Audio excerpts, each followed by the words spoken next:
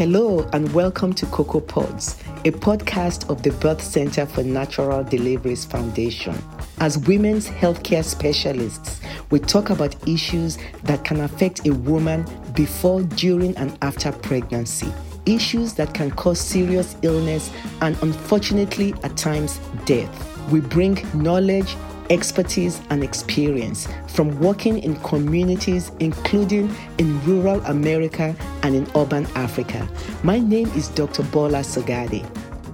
Today, we are fortunate to have with us Dr. Jean M. Elwing, MD, FCCP, Professor of Medicine, Director, Pulmonary Hypertension Program, University of Cincinnati. And then you did mention that one of the patients you managed, she had an extended stay after delivery for hospital observation. How long after a successful delivery should the hospital stay be? And why is it that there's an increased risk, especially during labor and delivery? Why is it that women that have these conditions have an increased risk during labor and delivery? Well, this is the part that's kind of the tricky part, right? You think you get through pregnancy, you're at the end of pregnancy, and it's soon to be over. But this is actually the highest risk time because of all the shifts in blood and fluid that happen in your body and the work of labor and delivery and the recovery from a surgery if you have a C-section. So your risk escalates at the end of pregnancy if you're a pregnant woman with pulmonary hypertension, and it continues on for those 2 weeks. And that's your highest risk time after you deliver.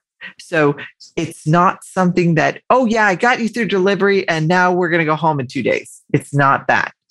This is the time where we really, really have to watch what is happening. And we may have to titrate medications. We may have to make sure your volume status is perfect and really have everybody on board. Because if the patient with pulmonary arterial hypertension and who just delivered does become more ill, there are things we may need to offer that we can only do in the hospital and in an ICU level kind of setting. So those are machines that help support the body, medicines that keep blood pressure up, medicines that help the heart squeeze better. And those medicines we already had the patient on during that pregnancy phase, that IV medicine and those pills, we have to continue them because we can't stop anything, because that's the time we really, really, really have to support the heart and the lungs so we can continue through that high-risk time to get you to the point that the patient can go home and be with their family and their baby. And the hard part is they want to really be with their baby at that time. And sometimes they're a little bit too sick right away to be with the newborn, but we try our best to allow people to recover and be able to have that important time with their baby as soon as possible. When unfortunately the woman dies, when does this happen in the stage of pregnancy and postpartum? And what is the usual cause of death when the women with this severe pulmonary hypertension and pregnancy do die? Yes. So unfortunately, this is heartbreaking for everyone, us as providers, the patient's family, and the other caregivers, because we never want to lose a mom. And in my experience and the experience of others who have published this literature, it's during delivery and in that immediate postpartum week or so where we have the highest risk of patients dying. And why did they pass away? Because the right heart can't handle the fluid shifts, the increased stress on the right heart, the increased work that is required of the right heart, and they go into right heart failure. And that is something that's very, very difficult to treat. How do we treat it? We treat it by keeping fluids right. We keep medications for pulmonary hypertension going. We support, as I said, with certain kind of machines that can keep the body going. But sometimes all of that is not enough. So it's usually a right heart failure kind of scenario that results in the patient leaving us. It can occasionally happen suddenly. In one of my patients who was at another institution, she didn't tolerate the anesthesia for her cesarean section. So just having a surgery sometimes could be too much for a patient, but oftentimes it's that postpartum right heart failure that results in the worst outcomes for our patients. And how common is pulmonary hypertension? When you look at men, do you see more men or more women that have this condition? And I know you talked about some of the things that cause this condition. Can we screen for it? Very good question. Okay, so remember earlier we talked about the REVEAL registry and half of the patients were idiopathic. So there's nothing we can do to try to predict those patients. But there is a small fraction that are heritable. Those patients have someone else in their family that has the condition. So if you're a woman who's thinking about getting pregnant, or a pregnant woman who has a uncle or a father or a mother who has pulmonary hypertension, think about being screened for this. So we do screen people who have family members and are symptomatic. We look for pulmonary hypertension in those patients. So we can also do genetic testing if appropriate in that situation. And then we do actually screen regularly for pulmonary hypertension if you have the correct genes that make you higher risk to develop pulmonary hypertension. And then if we have patients who are in that big group of connective tissue disease, well, if you have scleroderma, you have a 1 in 10 chance of developing pulmonary arterial hypertension. And we screen you if you have the right kind of symptoms and test results. We can do like an algorithm to try to sort this out. We screen you usually every year for pulmonary hypertension. And then in other conditions like lupus and rheumatoid arthritis, we just have a high clinical index of suspicion. If you're short of breath or you're swelling or you're fatigued, we're going to look for pulmonary hypertension. HIV and liver disease, congenital heart disease is high on our radar, and we will look for it. If you're pregnant, we're going to look for it because we want to know, because you're much higher risk to develop pulmonary hypertension than the general population. And who gets pulmonary hypertension? 70% of the people are women. And many times they're in this 30 to 50 range.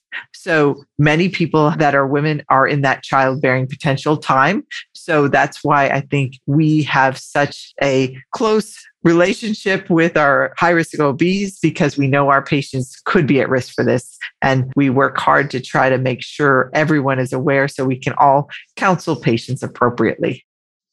We see that this condition is more common in women, and the pregnant women are at increased risk. So just to reiterate, women should be counseled to avoid pregnancy or actually consider induced abortion if they have certain conditions.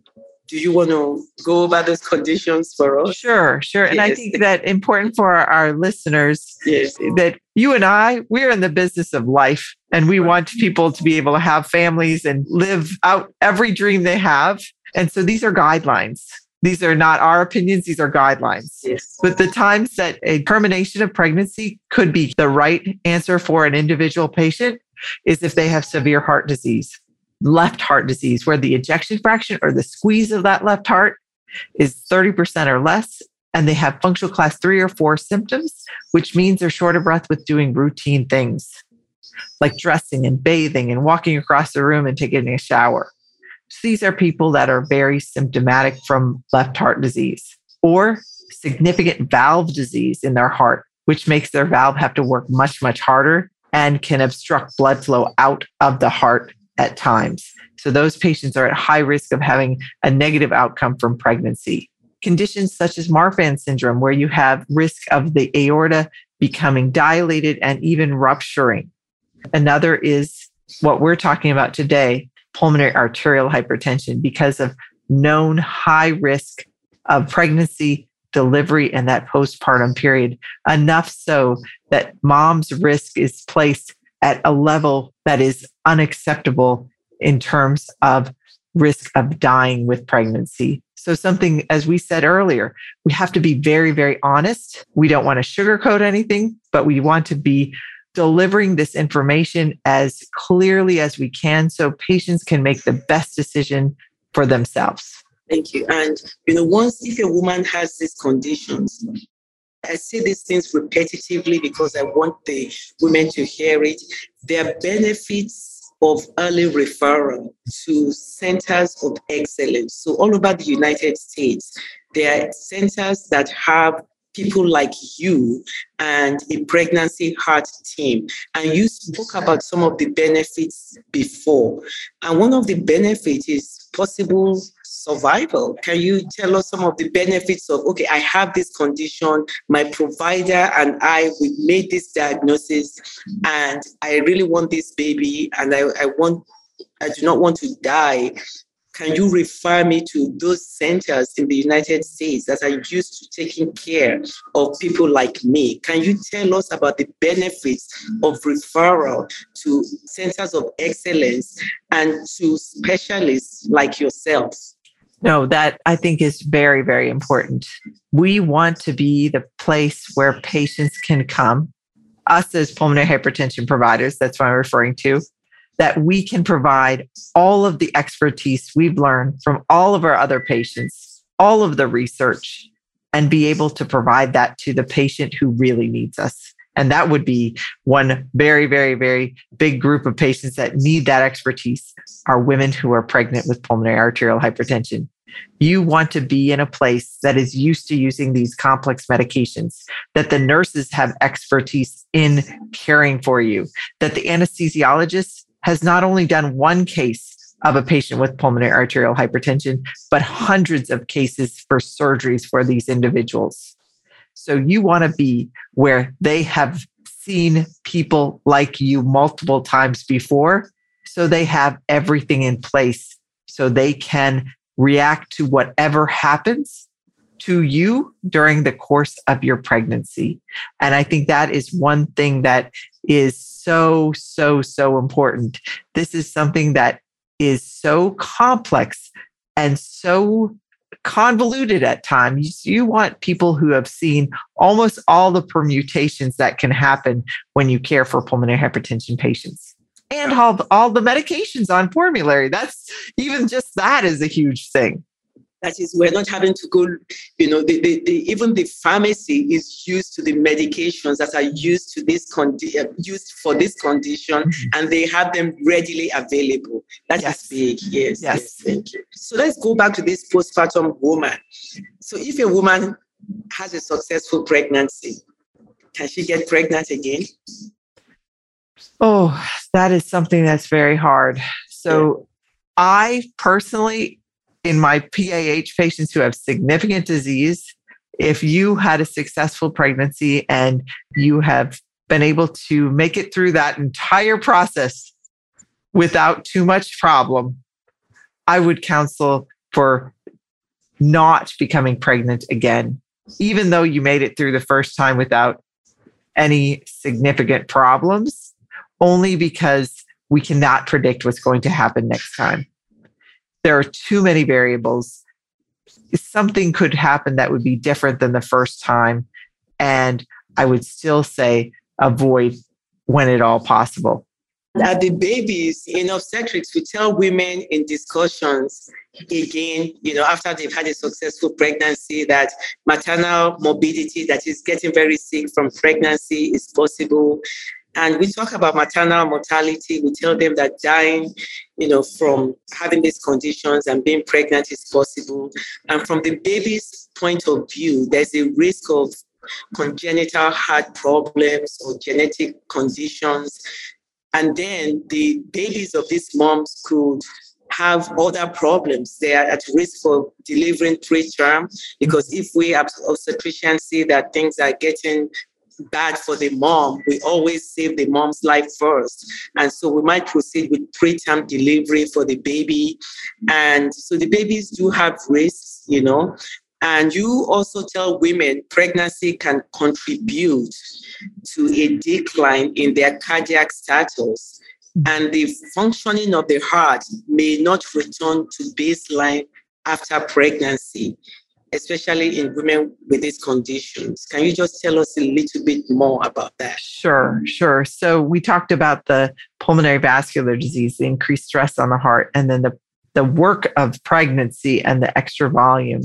And if you do get in trouble and you do develop right heart failure and you go through a serious hospitalization, that may negatively affect you in multiple ways: recovery time, different things in terms of complications that you might experience during that time. So you could develop changes in your body because of that. And it may be that this was such a stress and strain on your heart that it takes a very long time to get back to your previous baseline functioning, or you may not reach that previous baseline functioning again. So there is a chance that you will change your overall level of function after pregnancy because of the process and the stress and strain that I described that can happen to the right heart. So after having the baby, the woman presents with shortness of breath, chest discomfort, the heart is beating fast, and the legs are swollen, there is fluid retention, and maybe she's in a low resource setting, in a place that doesn't have specialists like you, or in a country that does not have specialists like you immediately available. So for this postpartum woman, she just had a baby with these symptoms, again, shortness of breath, chest discomfort, swollen legs. What diagnosis should her provider be entertaining? And what is the single most important diagnostic test to do, especially in low resource settings? Sure. Yeah. And this is something that could be several things, right? We could have severe anemia. We could have new onset pulmonary hypertension that we did not catch during pregnancy, but we see it because we had all the things happen at the end of pregnancy and we brought it to fruition. So we are now actually able to pick it up, or we could have peripartum cardiomyopathy. So what can we do for the two heart conditions we talked about, the pulmonary arterial hypertension and the peripartum cardiomyopathy? We can do an echocardiogram. And that's generally available throughout most places in the world to be able to look at right and left heart function. Now, other causes, of course, we can look at would require some labs and some routine testing, but these are the things that really need to be figured out quickly because we need to manage them uniquely, the pulmonary hypertension and the peripartum cardiomyopathy. So the postpartum period is indeed a time of heightened risk of cardiovascular disease-related maternal morbidity, that is the woman being very sick, and mortality, that is the woman dying from pregnancy and pregnancy-related complications, as evidenced by a threefold increase in the rate of postpartum hospitalizations for chronic heart disease in the past decade. Also, what is the proper timing for a postpartum visit follow-up? Okay, so the answer to that is whenever the patient is not feeling good and very soon after the patient goes home. So what I would say in this situation is the patient would remain in the hospital much of the time in the ICU after delivery. And then in that, maybe week to two after delivery, they're going to go home, depending on severity of illness, what needs to be taken care of, optimized before going home. And then likely a nursing staff follow-up phone call within that 1 to 2 days and seeing you within that 7 to 10 days after delivery or earlier if anything is going awry. So I think that this is a time where patients are most vulnerable. So we've got to be ready and available so we can answer and modify things quickly if needed. So, we kind of talked about this before, and I wanted to bring it up again. In the discussion of future pregnancy desires, so not necessarily for the patient that survived a pregnancy with pulmonary hypertension, but for a pregnancy with cardiovascular disease, for the discussion of future pregnancy desires and personal preferences, as well as a critical assessment of the patient's underlying disease and the relative risks and benefits of all the options offered, including contraception. What are your thoughts on contraception on this group of women? Okay, so first, in terms of trying to figure out how to advise patients, I think we really need to understand what degree of illness they have. This is where the expert opinion comes in. We cannot have someone who has mild increase in pulmonary pressure because of untreated sleep apnea or some other cause, or altitude, being told they can never have a baby because maybe that's not the right answer, right? But we don't want our pulmonary arterial hypertension patient with severe high pressures and a weak right heart being told that they don't have risk. So we need the patient to be seen by someone who can assess, really determine severity of illness, and provide them a risk assessment for pregnancy that is real and can be acted upon depending on what the patient wants to do. So many of our patients, we will advise them. For the most part, we're advising patients to use contraception and avoid pregnancy. And so what do we use? We use oftentimes the contraception with the lowest risk of causing more cardiopulmonary complications, those that have the least risk of causing blood clots. So we oftentimes use progesterone only or implants. And we also do consider using IUDs at times. But we're remembering that that's a procedure and patients may not always tolerate that when they're ill. So we kind of look at the patient, we assess what they can tolerate, we assess their risks, and then guide them and work closely with their OB to be able to give them an effective medication that doesn't increase their risk of worsening heart and lung problems. And we do have to remember that some of our medications for pulmonary hypertension can interact with these oral contraceptives. So we definitely don't want to give a medicine that reduces the efficacy of the contraception, because then we might be in a problem that we did not anticipate. And actually, when our patients are on some of our pulmonary hypertension medications that we know cause problems to babies, so some of our medications are actually teratogens, we not only require one form of contraception, but two. And we have to have the patient undergo pregnancy tests every month to be able to safely continue those medications. Thank you for that. And, for the difficult topic of pregnancy termination, like we said, these are guidelines. This is to be offered even if the woman appears to be in good clinical condition at the time when we made the diagnosis of a severe pulmonary hypertension. What are the guidelines surrounding that? So this is a very important point. Patients who have pulmonary arterial hypertension may look just fine on the outside. It's on the inside that they're having problems in their heart and their lungs. So just looking at them, talking to them, and not really delving into their symptoms, you may not realize their risk is high with pregnancy. So we really want to look at their information, their previous heart catheterizations, their echocardiogram, and then in the appropriate patients, tell them about the guidelines, tell them about their risk of not surviving pregnancy.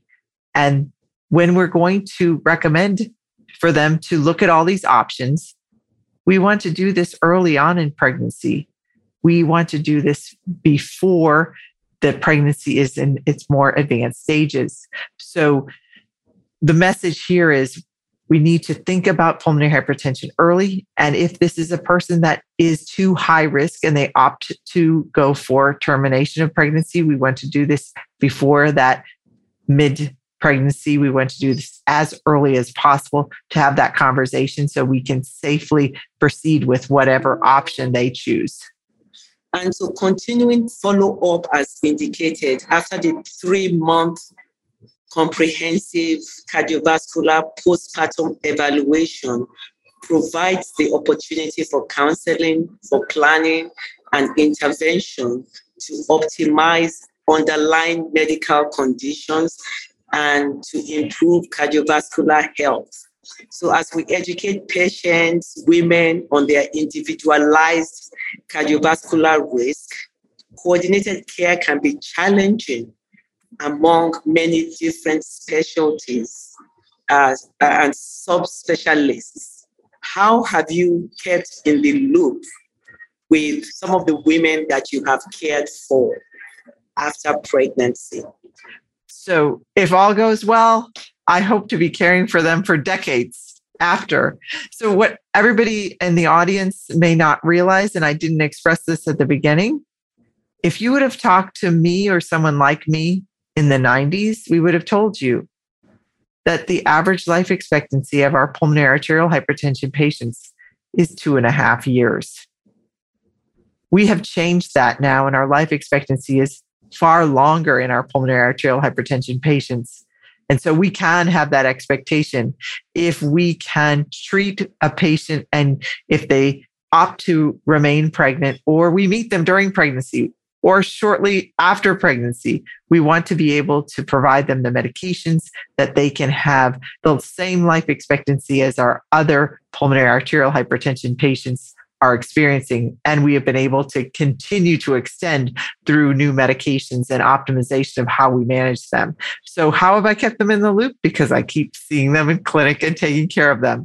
And I mentioned the one young lady that I met early on in my career, but I've subsequently met several that were diagnosed in that postpartum period when they had no idea that they had pulmonary hypertension going into delivery.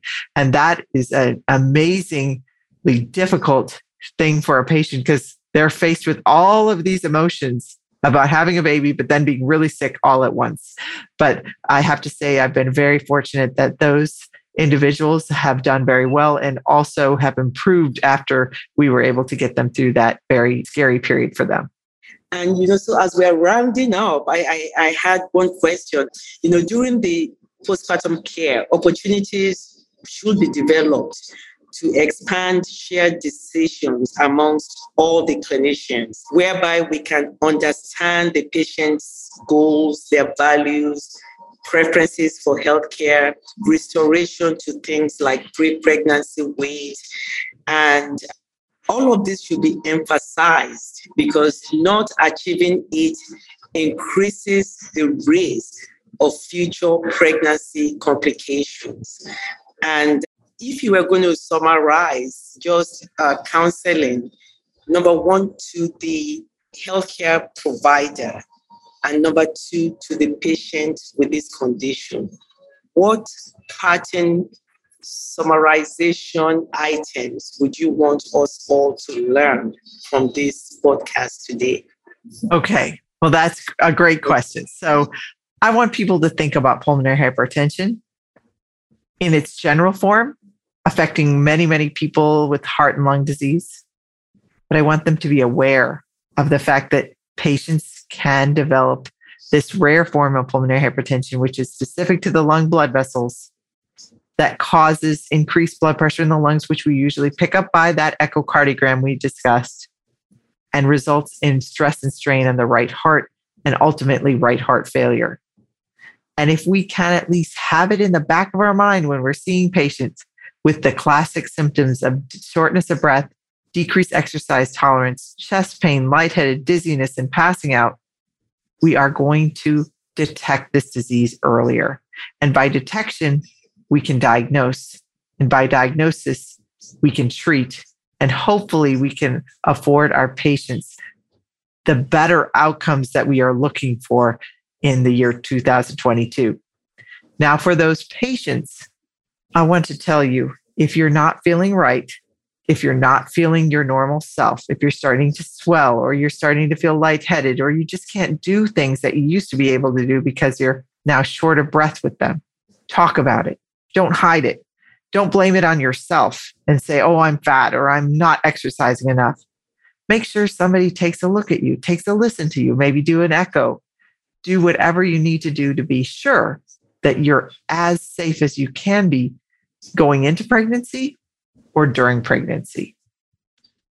So we have just been so fortunate today to have Dr. Jane M. Elwing, FCCP, Professor of Medicine, Director, Pulmonary Hypertension Program, University of Cincinnati, to be with us today. Dr. Elwing is a mother, she's a wife, and she is a tutor. And I have medical students, midwifery students, PA students, and even high school students that have just finished and are trying to get into pre-med with me.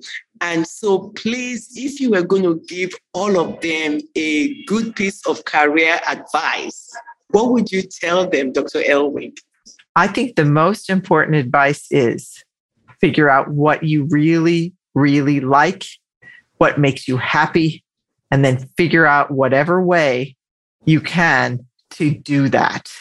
Because in this life, it's short. We got to enjoy what we're doing. And because we enjoy it, we can help other people enjoy their life and live our lives to the most full extent we can.